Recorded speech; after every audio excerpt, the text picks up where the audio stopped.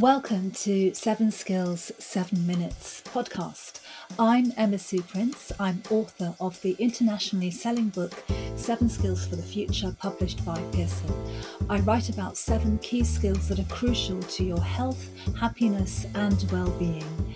Those skills are adaptability, empathy, critical thinking, integrity, optimism, being proactive, and resilience.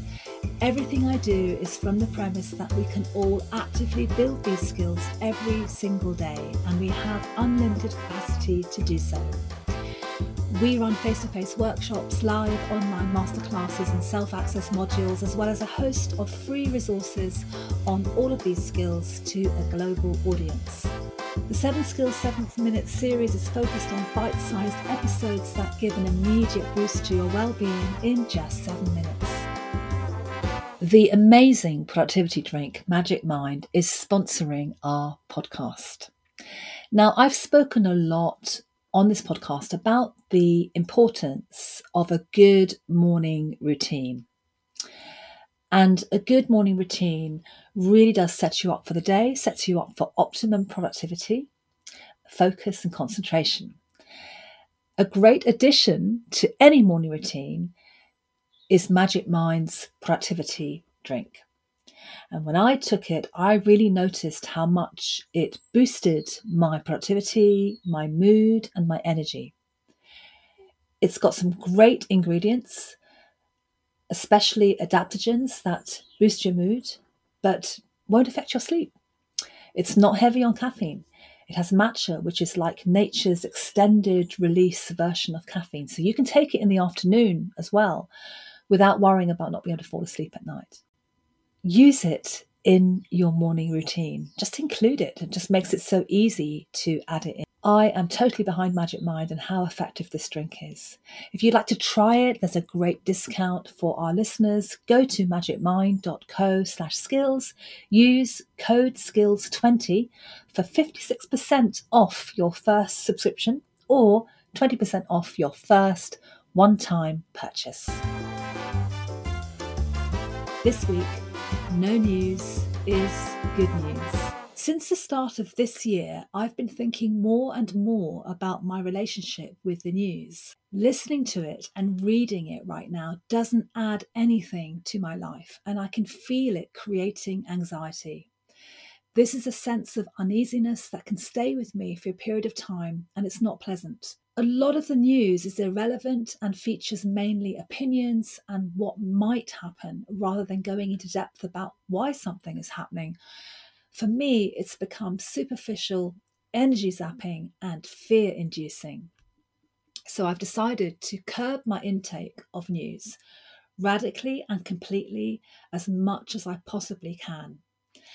I just don't believe that any item of news I've come across in the past few years has allowed me to make a better decision about anything serious affecting my life, my career, or my business. And maybe that sounds extreme given the world events of recent years, but for me, it really is the case. And part of the issue is the way and how often that we consume news now. Our smartphones are filled with breaking news, and the news we come across in newspapers, TV, and other mediums are not much different. News items are bubbles popping on the surface of a deeper world. Will accumulating facts help me understand the world? No. The relationship's inverted. I understand far less about the coronavirus, the war in Ukraine, our economic plight from breaking news, and more about it from reading in-depth articles and thoughtful journalism in my New Yorker magazine or The Economist. News can be really toxic for your body. And that's because panic stories, updates, and speculation on what might happen next, which isn't actually news, constantly triggers your limbic system, releasing huge amounts of cortisol. And what this means is that your body is in a constant state of stress. That's what's been creating the general feeling of unease for me. And it's rippled over into things I actually want to do and how I want to live my life, particularly when it comes to travel. Mental health issues are on the increase generally, and there's a lot of uncertainty, and that pushes us to the news even more because we believe we're getting and must have information. So here are some reasons that I'm curbing my news intake, and maybe for you to think about as well. News increases cognitive error. It feeds our biggest barrier to thinking critically, confirmation bias. Warren Buffett said, "What the human being is best at doing is interpreting all new information so that their prior conclusions remain intact." News exacerbates this flaw. If we're already worrying about something, we will find immediate confirmation to fuel this. News inhibits thinking. Thinking requires concentration. Concentration requires uninterrupted time. News pieces are specifically engineered to interrupt you. They're like mini viruses stealing attention for their own purposes. News works like a drug. As soon as we hear a story thread, we're compelled to want to know how it continues. Our brain's nerve cells routinely break old connections and form new ones. The more news we consume, the more we exercise the neural circuits devoted to skimming and multitasking, while ignoring those used for reading deeply and thinking with focus. And this is why when I read long articles in my New Yorker, I start to feel my attention going after a very short time. But that's also started to improve the more I read. News wastes time.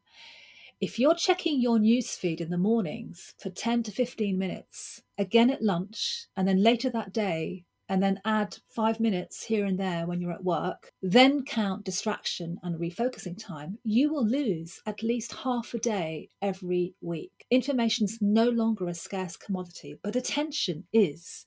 You are not that irresponsible with your money, reputation, or health, so why give away your mind? News makes us passive. News stories are overwhelmingly about things that we can't influence. The daily repetition of news about things that we can't act upon makes us passive. It grinds us down until we adopt a worldview that is pessimistic, desensitized, and fatalistic. And the scientific term for this is learnt helplessness. So there we are. I've taken news apps off my phone. I've blocked news websites and turned off the radio in the mornings, and I never watch the news on television. I can already feel the difference and invite you to consider doing the same. If nothing else, just curb your news intake. Maybe start noticing how often you are consuming the news. Make a few tweaks. Thank you so much for listening. For more ideas, free resources, access to free mindfulness webinars, yoga and mini modules on the 7 skills, just head on over to 7skillsforthefuture.com. And if you've enjoyed this episode, do share, leave a review to help us increase our audience.